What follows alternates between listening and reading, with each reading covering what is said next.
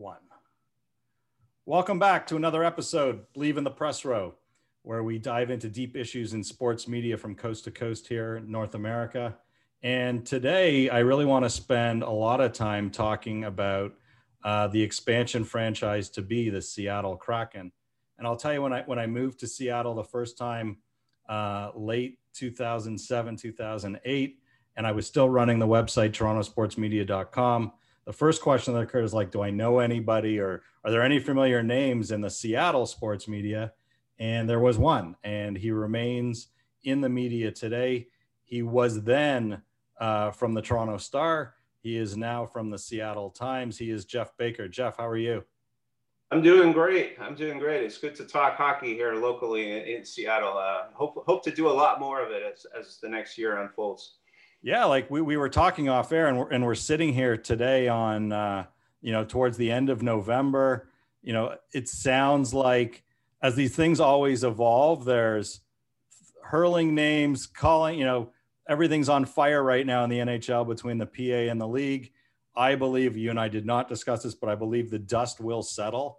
I think Gary needs to play a season. I think the players, no matter what they say, no matter how much they think they're being taken advantage of, at the end of the day, it's 100% of zero is zero. So either you play and you get something, or you don't and you don't. I think that the two driving reasons that Gary needs to play, one of them is TV. He needs the deal to end in order to negotiate another one. And two, the Seattle Kraken are on the verge of becoming reality.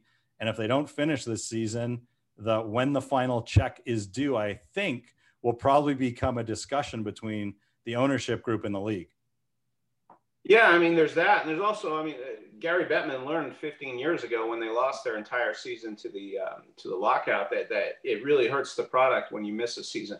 You're off fans' radar, and life goes on without you. And the last thing you need is people discovering, hey, I don't really, those borderline fans that are right on the fence. You don't need them saying, hey, you know what, my life is okay without hockey. I don't necessarily need to spend all this waking time watching it on TV or buying tickets to go see it played at a game. I like other sports. I can do without it. And they learned a hard lesson with that. I think it took them a while to get back on the track they were on before that lockout, and they absolutely don't want that happening again. As far as Seattle's money goes, they know it's coming eventually. And so, the flip side of that is, if you don't play, there's owners that are going to save a whole lot of money by not having to operate their teams, especially the bad teams. So, it works both ways in that direction. I don't know that they're going to necessarily worry too much about the Kraken paying their bills. They'll either get it, when it's due this coming year, or they'll get it after that. But I think from a momentum standpoint, though, it probably does not help this market and what the Kraken has to do in this market if the league isn't playing games and having at least a semblance of a season this coming year. That said, they got to do it safely, and it's not an easy equation now with what's happening with COVID. So it's interesting. Let's park the Kraken for a minute. You're a well-known name in the Toronto sports media, in the Canadian media center, because you covered the Blue Jays for so long. It's amazing. You were a lightning rod, if you will, for stories that you wrote that got investigated, only to find out there was no evidence of anything wrong going on. Lots of people didn't like what you wrote, but that doesn't mean that it wasn't true. The most interesting one, I think, to me, is the Tim Johnson one. Those people who don't remember, Tim Johnson was the manager of the Blue Jays. We are talking 1998-ish. Came in with a lot of fanfare. You're going to have a lot more details, I'm sure, you can color in with, but he came in, and you suddenly reported that he had started to tell some stories about a military career that hadn't actually existed. Yeah, it's funny. I came in June of 1998, and that season in Toronto gets remembered for a whole bunch of other stuff as well. Roger Clemens was on that team, so was Jose Canseco. The strength trainer at the time was a guy named Brian McNamee, who ended up pretty infamous. He got into a huge legal battle with Roger Clemens over his his alleged PED usage, and they ended up going back and forth at each other. It was good national TV for a while. So I came in right in the middle of all that in '98 in Toronto. And then I started hearing whispers amid all of that. The team was actually doing okay. They were having their first half decent season in a while. But so I step in June of '98. I come over from Montreal, and I'm the new guy. So before long, some of the coaches just and some of the players started mentioning things to me about these Vietnam stories that are going around. And you know, I didn't want to believe it at the time because it sounded so preposterous. But you know, they kind of got louder and louder. And the thing is, when you're the new guy, sometimes people trust you a little more than they do some of the other guys, especially if they don't necessarily get along with some of the people in the media. So I had nobody had any access to grind with me yet. And so I had written a few stories though that I think won the trust over of people. I think they saw right away I wasn't going to be a shill for team management, which sort of carried over here into my Seattle days. Well, that won me a lot of favor with some people in the clubhouse. And I started to hear more and more. And then after the season was over, I ended up going to rewind that a little. You know what? I'm flying home from a trip. Last road trip of the season was to Tampa Bay. So it's late September. And I'm flying home, and I have to write an off-day story for the Star. They absolutely want an off-day story. And I'm thinking, you know, instead of just writing the usual fluff piece off-day story that we did so that we could get a day off, I'm sitting there on the plane. I'm saying, I'm going to write something that actually is going to wake people up. And I said, I'm going to float the whole Tim Johnson Vietnam stories thing out there, because by now I had talked to quite a few people. And you know, Johnson was always denying to people that he said anything about Vietnam. But I kept hearing this more and more and more, that he had talked about Vietnam. And so what I wrote was a story saying that he's going to have a problem in the offseason because there's a big rift brewing between the coaching staff. Some of them were Gord Ash, he was the GM. Some of them were his guys. Others were Johnson's guys.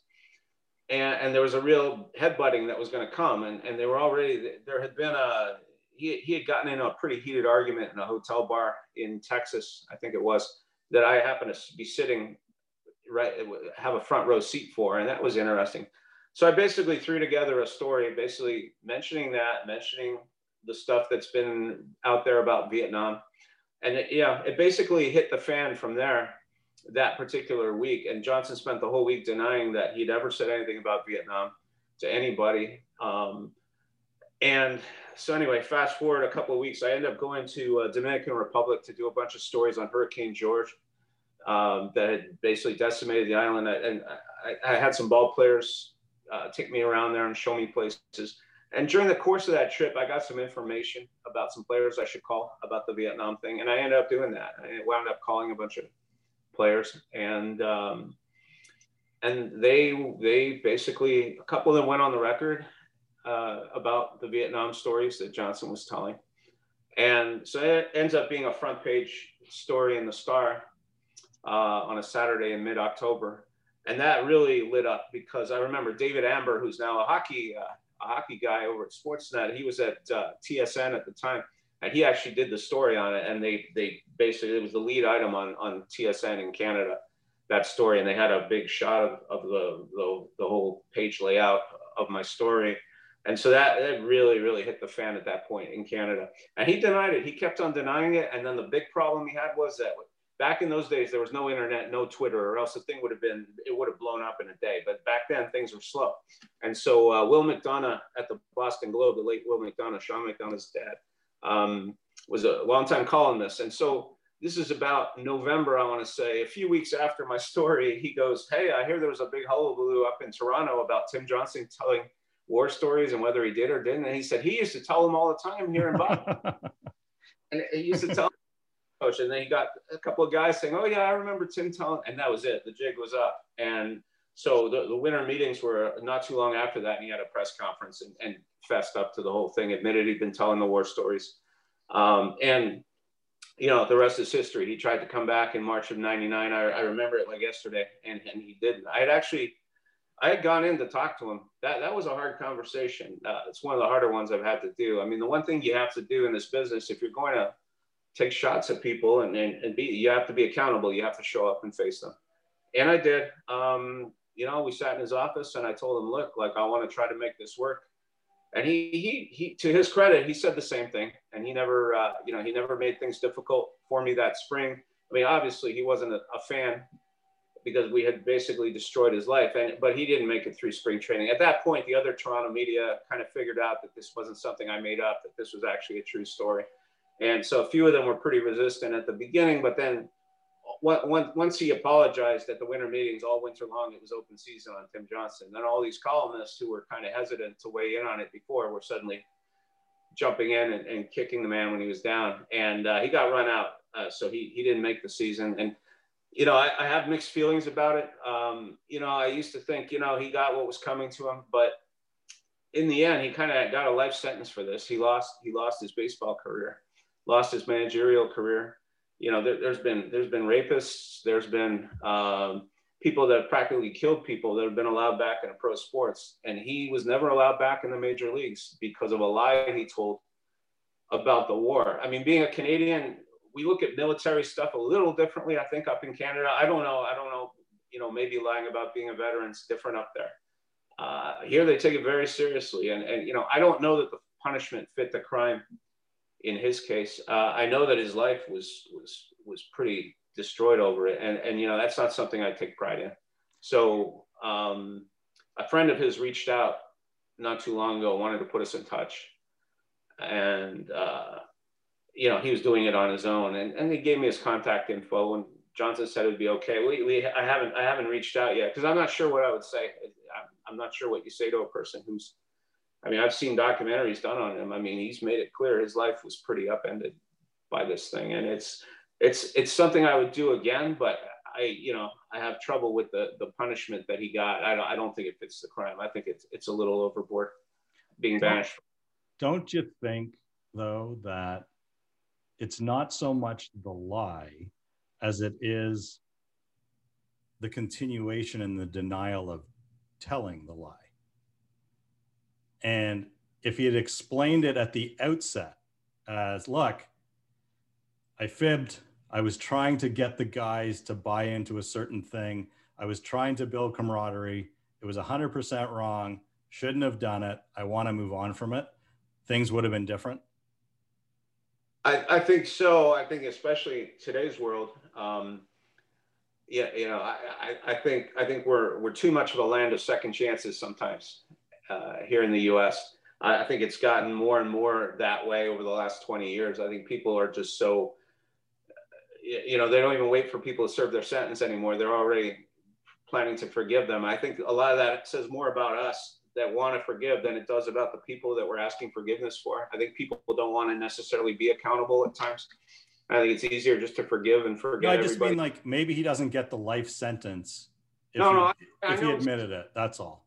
Yeah, I know what you're talking about. It's the problem is, I mean, he was clearly afraid, and but it's like anything else. The punishment, not the punishment, the cover-up's always worse than the crime. Right. And so, yeah, I mean, he did try to cover it up.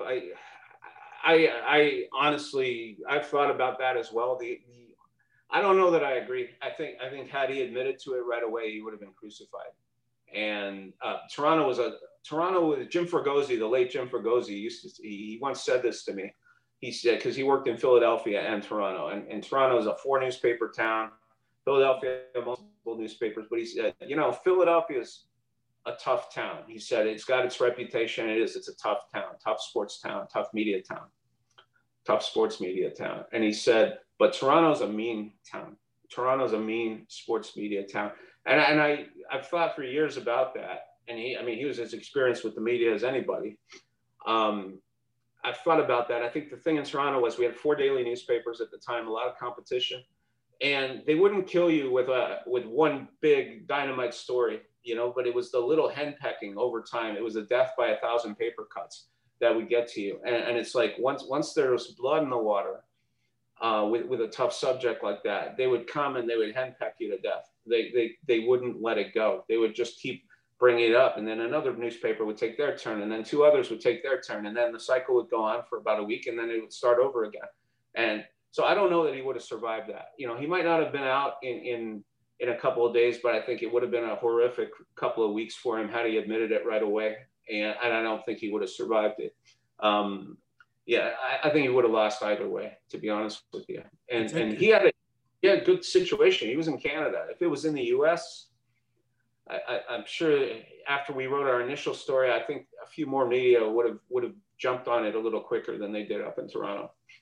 It's interesting that you say that. I had Brian Burke sitting in your seat a couple of weeks ago, and what he said, and I'm not sure if you've seen his latest book, but highly recommended it. Is, you know, somebody who covers the game, and now Brian's a colleague of yours in the media, if you will. He said what he basically says about the Toronto media isn't so much that it's tough, the way I think Fergosi would call it tough. It's the volume, and that either as a player, coach, or manager, especially in hockey, I don't think it's that much different in baseball, by the way.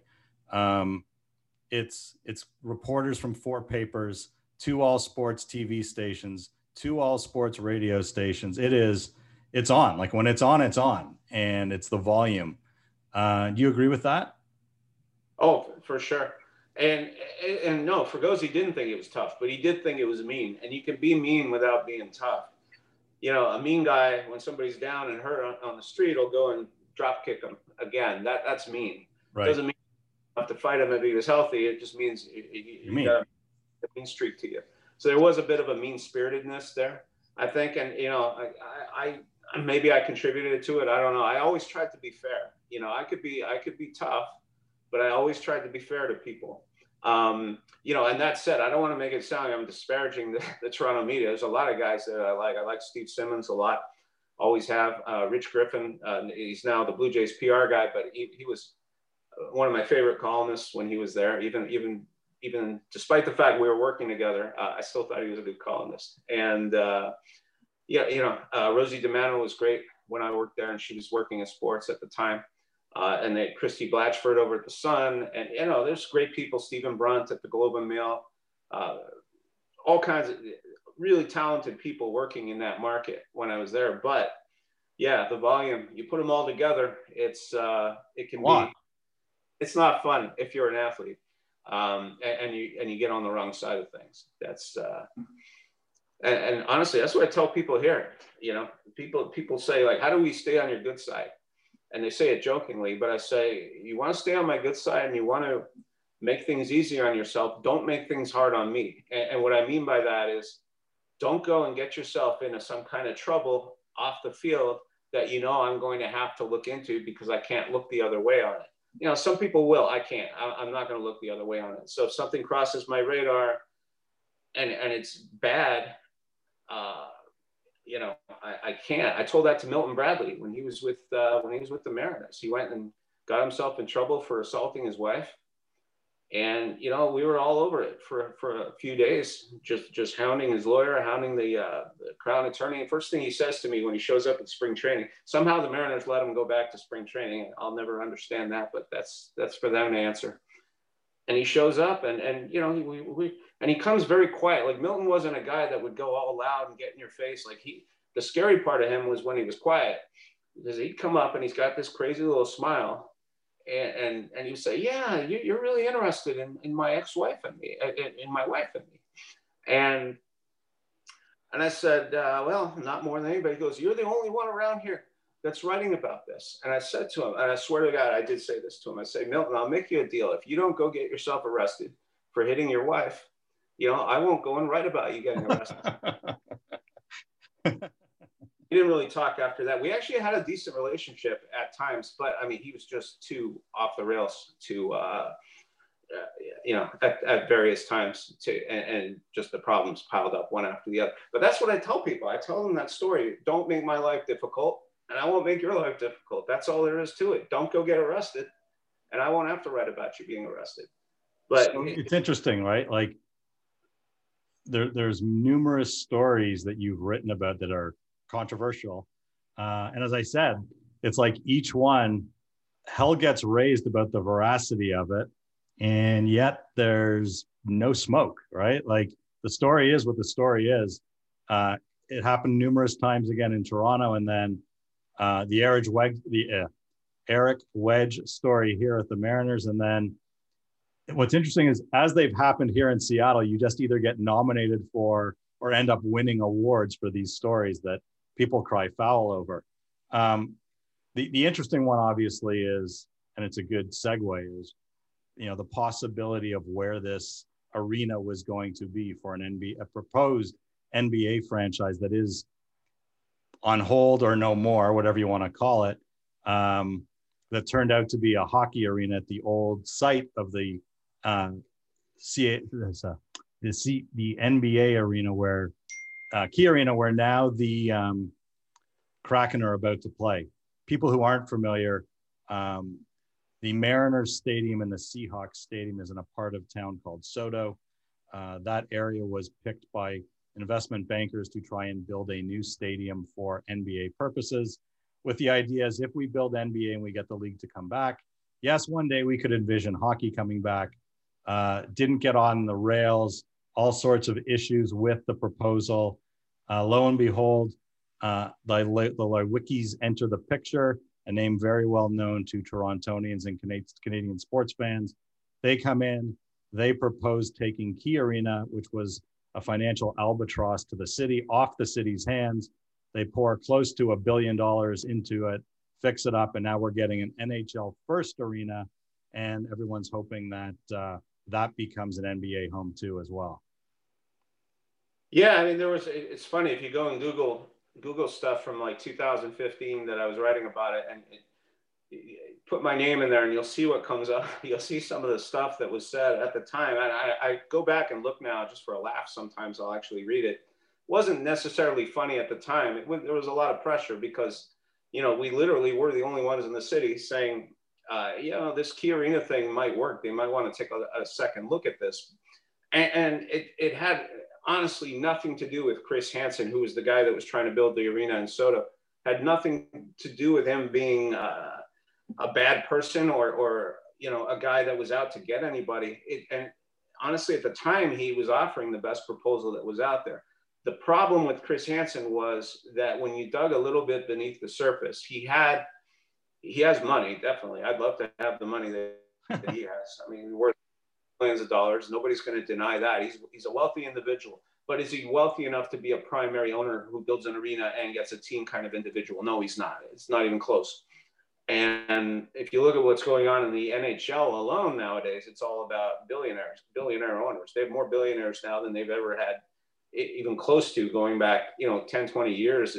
They've got, I think half the league now is actually bona fide billionaires or more. And that's just for hockey, but that's pro sports. It's very different. So what Chris Hansen wanted to do is use other people's money to build the arena, and there's nothing wrong with that. Tim Lewicki's doing that to a certain degree, but Chris Hansen wanted to build this SoDo arena with other people's money, and he didn't want to build the arena until he had the guarantee of the NHL coming, the NBA coming here, and that was a huge problem because anytime I would ask Adam Silver this, and I asked him, I think in person on 2 or 3 separate occasions, one year after the other, I'd go up to Adam Silver. And by the last time, which was in 2016, before the vote on the SoDo Arena that eventually killed the project, I asked him, I think 2 weeks before, and he knew what I was going to ask him. He said, "You're going to ask me this again, aren't you?" Because it was at this annual meeting thing that I would go to in New York City.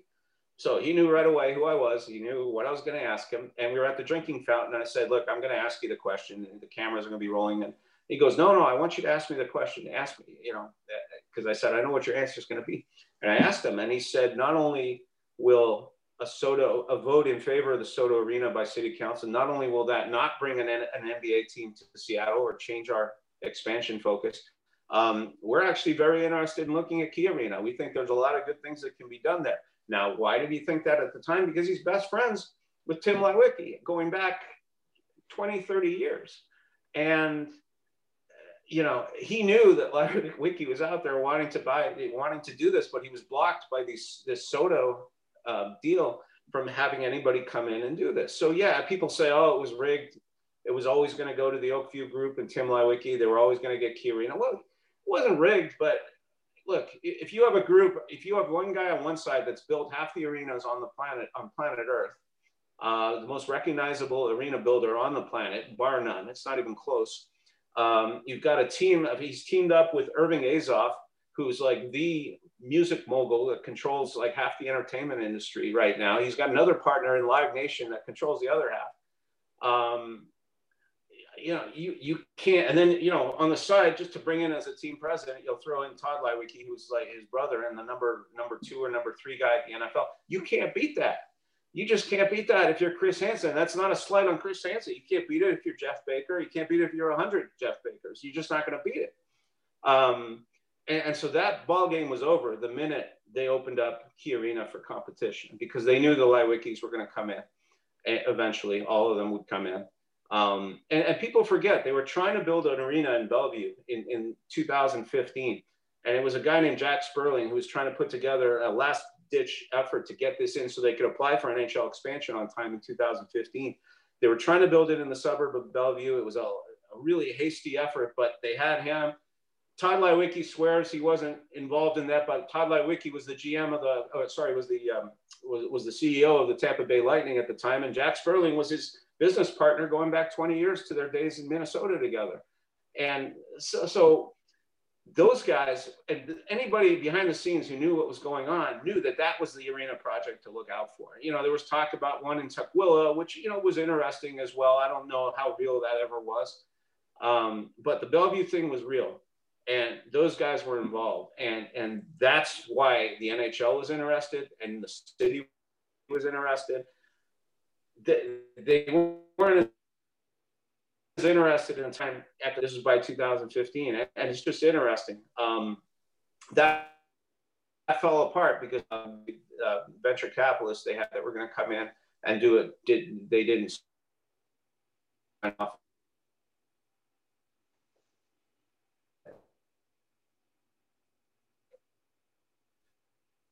So it was, but you know, they allowed, because they knew that Tim,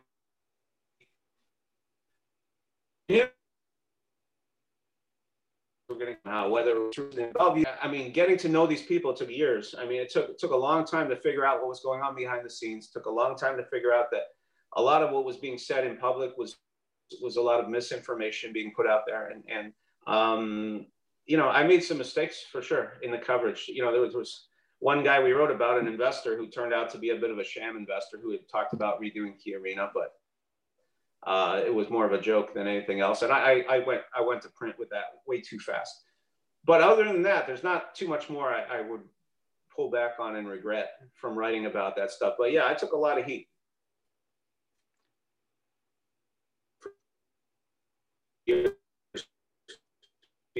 People saying I was bought off, and apologized privately for saying those things. Look, we can have a disagreement, but you start, you know, throwing accusations like that out there. Yeah, it didn't sit very well. There were some people I didn't talk to for years. I'd say I'm on good terms with the vast majority of them at this stage, because, you know, nothing like the truth will help set you free eventually. It just took a while for the truth to materialize. I mean, this arena thing went on probably about 4 years longer than it should have. Well, what people don't realize is that Seattle then was booming. It was, from an economic standpoint, when I say it was on fire, I mean that as a good thing, right? Like, rent was up, every business was booming, expanding. The homeless issue was just kind of starting. It wasn't what it is now. The political unrest was not here at all. Seattle was one of the hottest, if not the hottest market in the country at that time. And that was driving a lot of what Chris Hansen was doing. I mean, look, he envisioned his own kind of LA Live down in the Soto district. And, you know, had he managed to get the arena built with other people's money and on spec, basically, well, no, he wouldn't do it on spec, but had he managed to get it built, let's say the NBA was willing to give him a franchise so that he could go out then and get the investors he needed to build it, you know, yeah, he would have been, you know, wealthy, like several times beyond his current wealth. And he would have done the city a favor too. I mean, I don't hold anything against him because he wanted to make money. You can't, in the sports world, everybody wants to make money. Tim Leiweke wants to be rich. Todd Leiweke wants to be wealthy. They're not doing this for charity. So Chris Hansen was going to turn a nice buck on his land had he gotten the Soto Arena built. And he would have done, a civic favor for the city had the NBA been willing to give him a team. Problem is the NBA still hasn't been willing to give anybody a team.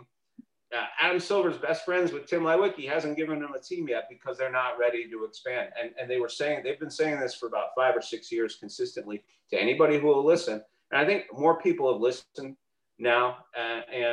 I will say, if they don't have a team within like 2 or 3 years of the NHL starting, I'll be very surprised if there's no NBA team here, because that's part of the master plan. It always has been. And that's where the huge money is. There's big money in that. And they've got huge money behind this team, starting with David Bonderman, the owner of the hockey team, who's a billionaire, several times over.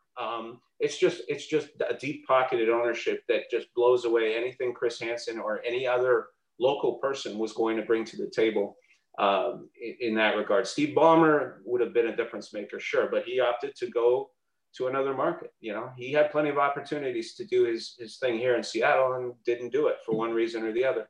And so after that, the pickings were slim, as they would say. And so they ended up with an ownership group that's pretty, I would say it's one of the, it's good. It would be hard to top this ownership group. And I'm talking about everybody, the minority partners, the majority investors in any sport on this continent. It would be tough to find a more diverse and experienced and skilled ownership group than this team is going to have. All right, I'll let you take a deep breath for a second. We'll pay a bill here too. I talk a lot. So the NFL season is in full swing. Our Hawks pulled one out last night. Wasn't the greatest game, but a win is a win, especially the way they've been playing lately. You may not be going to games, but you can still bet on them. May have had a couple of wagers on. Not this week. I lost. Not this week. I learned my lesson from last week. Anyways, you can bet on game spreads, totals, team players, coaching props. Bet Online gives you more options to wager than any place online. There's always the casino as well. It never closes. Head to betonline.ag today and take advantage of all the great sign-up bonuses. Again, that's betonline.ag. Sign up today. Jeff, I'm not sure if you remember, but back in the day, Toronto's a big city. Trying to get a handyman to do odd jobs around the house is a pain in the you-know-what. The guys at Jiffy On Demand are the best. I use them all the time. I've strongly encouraged them to come out here to Seattle. There's just no way to get some of the services done that you need done. Hard to believe you actually can't find someone to clean your barbecue if you actually need it professionally cleaned. Jiffy On Demand gets it done. Go to the app. You can download it or go to jiffyondemand.com. Save $25 on your first order. Use the keyword SAVE at checkout. Again, jiffyondemand.com or in your app store. So let's pivot. So you're now here. The arena is being built. It looks really good. They launched a name that I will admit I wasn't overly in favor of, but for as negative as that may be, I don't think anyone anywhere is disappointed by, the uniform and the merchandise and the logo are killer. I think in all of sports, they're amongst the top right now. The stuff looks great. It's just great stuff. And I'm really looking forward to jerseys coming out. Yet here we are, 8-9 months away from non-business meaningful hockey things going to happen. Coaches are going to need to be hired. There's an expansion draft. There's another draft, the regular entry draft. And not only that, I would imagine that the powers that be in the media, radio, TV, print, or e-print, whatever you want to call it these days, are going to have a rare opportunity, should the players and league figure this out, to start using the current season whenever it gets played as an introduction for hockey fans in this market to start paying attention, because the players playing are going to be on your Seattle Kraken that first year. And yet here we are sitting here, and I'm talking about just actual NHL experience. There's 2 people in the media. Ryan Clark is moving back to the area from Denver, where he covered the Avs for 2 years. Yourself, who at least has the Toronto experience by your own admission, you're not a hockey guy. You're you're more of a general sports guy or a baseball guy or a business sports guy who has subbed in from time to time covering some hockey games. That's it. There is no one else in market who has NHL experience. There's some people that do have some minor league or some junior.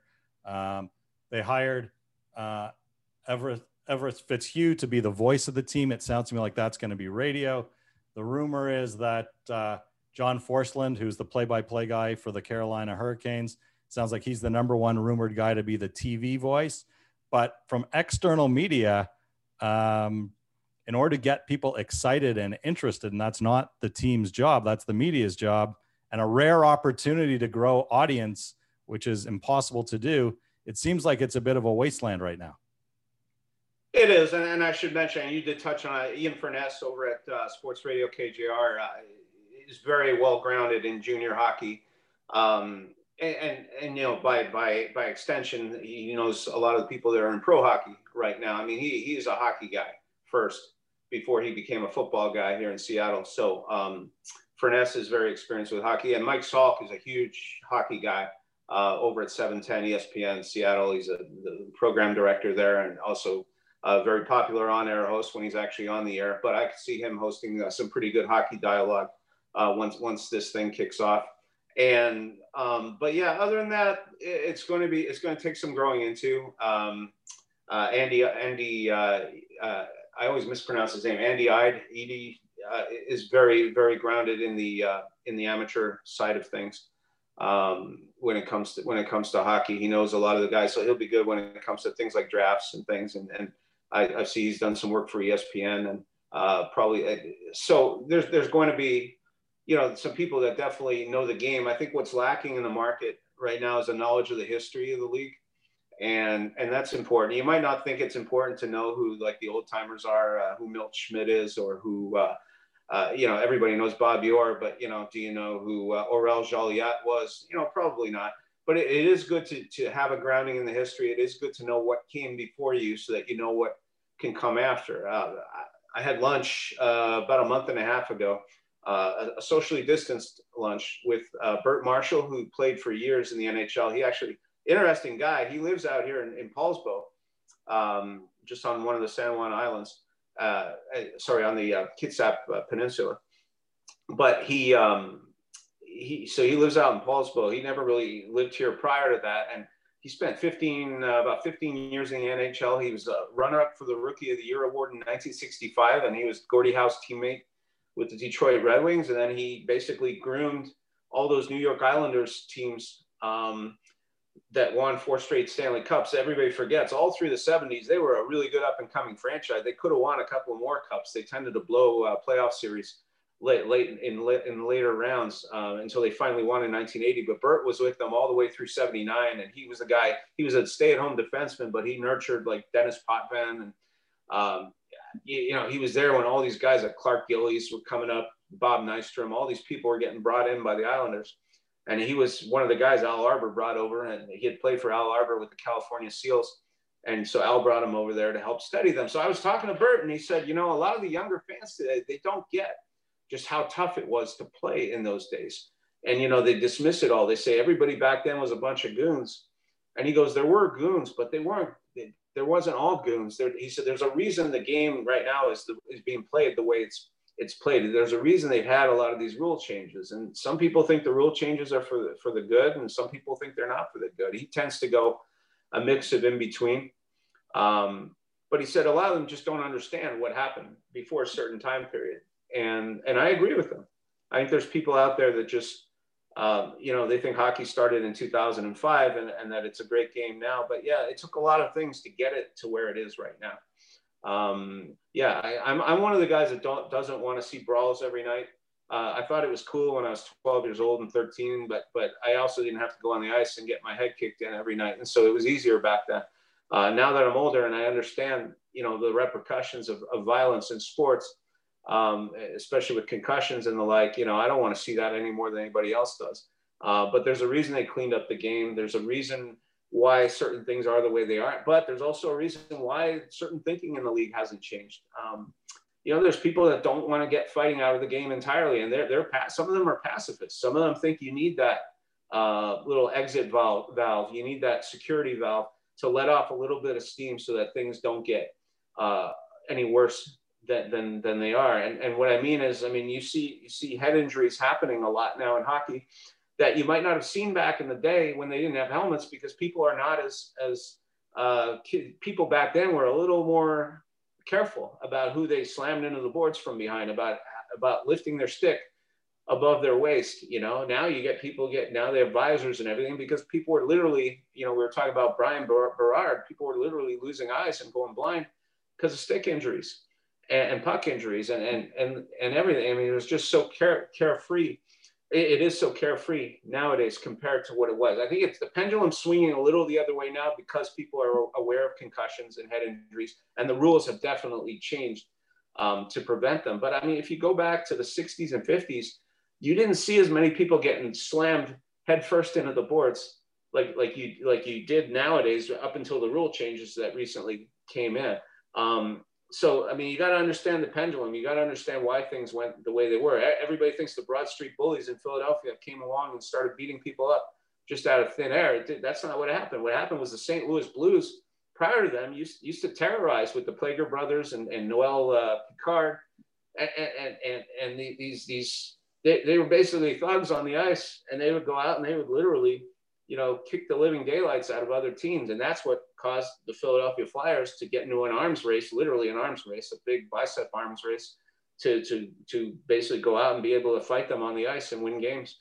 And that's what happened. And that went out of control in the NHL. It continued all through the 70s, not necessarily brawling, but definitely fighting in the 80s became a regular occurrence every night. It was more, you had brawls, but it was more one-on-one fighting. But every team had designated goons. They didn't have designated goons back in the 60s and 50s, but it evolved. The game evolved. And so if you don't understand the evolution, you don't understand the steps you need to take necessarily to head it off. I think getting rid of the goons in hockey was a good thing for hockey. I mean, I was the biggest John Kordic and Chris Nyland fan that was out there as a Canadiens fan. But, Nyland could at least play. I mean, Nyland almost scored 30 goals one year.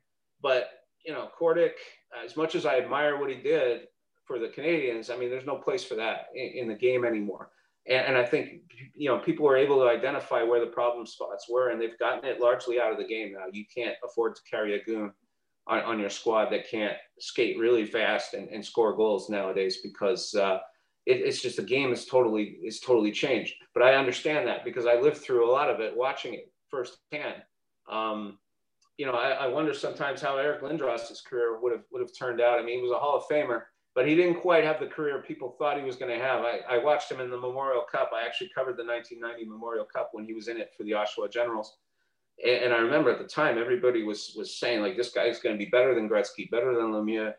And he might have been, because he had the power, he had the strength that those guys didn't necessarily have, and the temperament he had. But his career was cut short because of concussion. It was just such a violent game when he came up and played. By the early 90s, it had become such a violent game that, I mean, his career was definitely cut short because of it. So, it's just interesting. And I think that's what we're lacking. Not a history of fighting in the league, but we're lacking people with just a knowledge of the history of the game itself and what it used to look like and what it is now. And I think that's going to come over time. But, I think if I was a new hockey writer here, I would take some time to learn more about the past. And that will put you really ahead of the game, especially when you're writing it. Because when I'm writing on deadline, I don't have time to go looking things up in the encyclopedia. I got to know what happened. Big bang. So if I have an anecdote that happened 30 years ago in my head that I can relate to present day stuff, that'll make my story look even better. On the flip side, I need personally to learn a lot more about today's players and a lot more about today's prospects, the guys hovering just below the surface. I think that's something I could work on coming forward. I don't think I'm as strong at that as some other people. So that's definitely an area I plan to focus on. I mean, here's what worries me. And maybe people listening to this don't appreciate the market, but if I said to you for a minute, the NBA is coming back. Let's just say the NBA is coming. Forget the back. Forget the Sonics ever existed. Forget there was a history. If I said to you tomorrow, the NBA is coming, not only is there instant media, there's fan acceptance because the NBA is the phenomenon, But there's people in the media, although they don't cover it here for a local team, they know the game. Hockey is just and you know this, hockey is just different.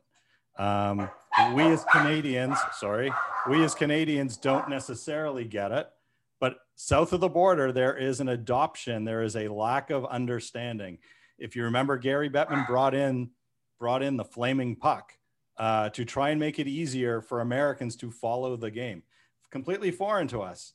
So there is this phenomenon out there that it's not just picking up a game, because there's nuances to it that make it maybe more challenging, that if you weren't raised on it, you aren't going to get. So that's one. That's the challenge of just saying people can pick it up. Yeah, of course they can, but who's educating them? How are they going to do it? And then you add in the component that you said, which is the history, which is really hard to understand. The difference is, to me, there's a massive opportunity that I hope doesn't get blown. And what people may not understand about this market right now is the Mariners are a complete non-entity. Nobody pays attention to them. This pandemic was just stadium didn't look any different, except the Blue Jays didn't come to fill it 3 or 4 times a year. The reality is you have the Seahawks that play, and this town reminds me a lot of Miami, where I used to live with the Dolphins, where 12 months of the year, sports radio is talking about the 3rd string kicker being cut, right? Like, that's big news here. So this is Seahawks. The same way Trump was saying corona, or COVID. Like, that's what this town is. And they play once a week. When you take them out of it, and if you don't have Husky, college football or college basketball to lay therein, there is a massive, massive window of opportunity for this team to capture and take over the marketplace. And they are hoping like hell that they get at least a couple of years that you talked about to have the market to themselves before the NBA does come, because then that's a whole different battle. So I don't think that's an accident. I mean, that's probably being done on purpose that way. Of course. But my point is, from a media, if they don't get the right people in the marketplace to start getting people educated, and I think it's more of the team has their own thing that they can do. They can show people the arena, and look, they're picking up games. So when there were games being played, they were on here.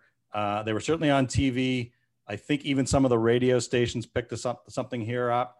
But it seems to me like what they haven't figured out yet is they better get on this and quickly if they want to catch that wave, because it is a massive opportunity for media outlets to grow audience, because there is such a massive void after the Hawks.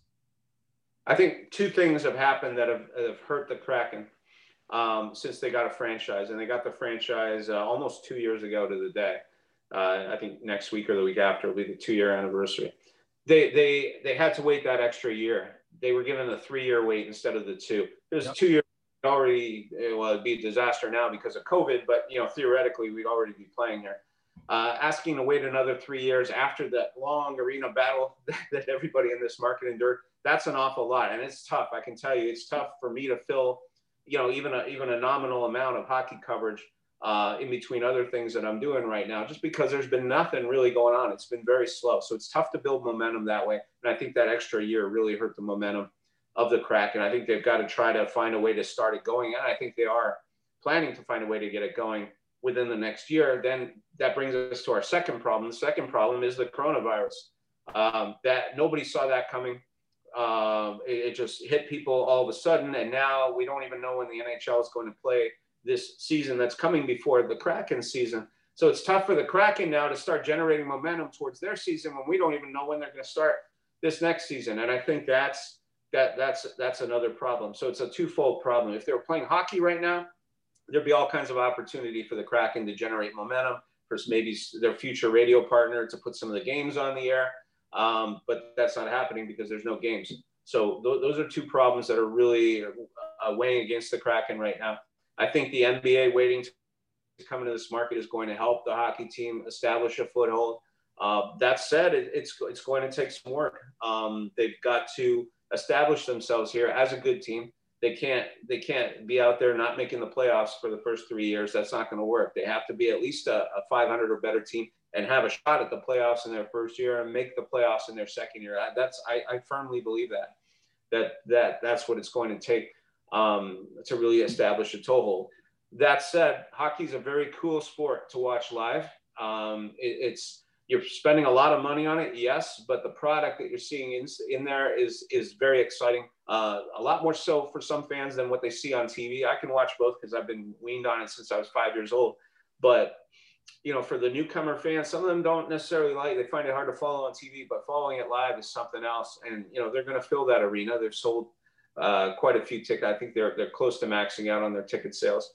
So I mean, that's going to be good. It's going to sell a lot of people on the game, and there's going to be a cool factor to it. I mean, it's going to be the nicest sporting venue in the city, and I don't say that lightly because I'm a huge fan of T-Mobile Park. I always have been, even since I was coming here with the Blue Jays. I thought it was my favorite park in baseball. I think it's held up very well age-wise. I think it's great. I think CenturyLink Field, whatever they're calling it today, the new I don't even know, what's it called? Lumen Field? Lumen bought CenturyLink. Right, yeah, Lumen Field. I think it's a nice looking stadium too. If it was me, I would have put a roof on it. I can't understand why they didn't do that. It's like you're living in denial if you don't think it's going to rain here after the month of October. So, personally, I wouldn't have done that to my fans. So that's not my all-time favorite park, but it's still a very nice facility. Spent a lot of time in there covering the Sounders soccer team. So I've gotten to know it fairly well. But this is going to be something else. This is going to be something nobody has seen. This arena is going to be one of the best arenas in the world from everything I've seen from the specs that they're showing. So it's going to be cool to be in there. It's going to be a place you want to go to be seen. And believe me, I'm sure they're going to make some kind of discount for people that want NBA season tickets if you have the hockey tickets as well. So I think they're coming up with ways to make the two teams coexist and make as much money as they can off of that. But starting off, yeah, they're going to have to sell the game here, do a better job than they have, I think, up till now. I think they're trying to pace themselves. And I think now, though, we're probably at about a year. They're probably going to start, I would say, by November of next year. I'd be surprised if they don't, November, maybe December at the latest. They'll start the Kraken season. Depends what the NHL wants to do. So within this next year, I expect to see them start their finishing kick. They really have to start, maybe not the sprint, but they have to kind of kick it in a gear a little more than they have up to this point. And if I were them, I would probably hire a coach sooner rather than later. I mean, if they really are going to go out and hire Gerard Gallant, what's the use of letting him sit out there for 5 more months? Bring him on now and start your planning. Get some momentum in this marketplace. Only because you asked. They can afford a few more months of his salary. I think the reason they're waiting on Gerard Gallant is I think bad things are happening in Carolina, and I think they're hoping that Rod Brind'Amour is going to be available. I'm actually fully convinced that's what they're hoping for. They've written that a couple of times, not in the last 6 or 7 months, but yeah, no, I truly believe they would love to get Rod Brind'Amour. I mean, a year ago he looked like he was set there. He just taken them to the Final Four and the conference final, and a long-term extension seemed in the works, but yeah, it's weird. And that was the owner has a right to sell the team back to the Carmanoses coming up. That window's about to close, and I cannot imagine what revenues look like for that guy right now. And if I had the ability to push it back and get my money back for that acquisition, that would be that would look pretty good to me. So that could make all kinds of things happen there. Who knows? Speculation for sure, but lots of things for us to talk about. I hope as we get closer and things do happen, we can have you back and keep talking about the evolution of the Kraken market. That would be good. I'll let you actually get some questions in this time. I won't hog the entire conversation. I get told that a lot. Some of the local radio guys who have me on tend to just go out for a cup of coffee and just let me ramble. He is Jeff Baker. His title now is hockey writer for the Seattle Times, which is nice to see as a hockey fan. And hopefully we will have him back when there's more Kraken news to talk about. We'll see you next time on In the Press Row.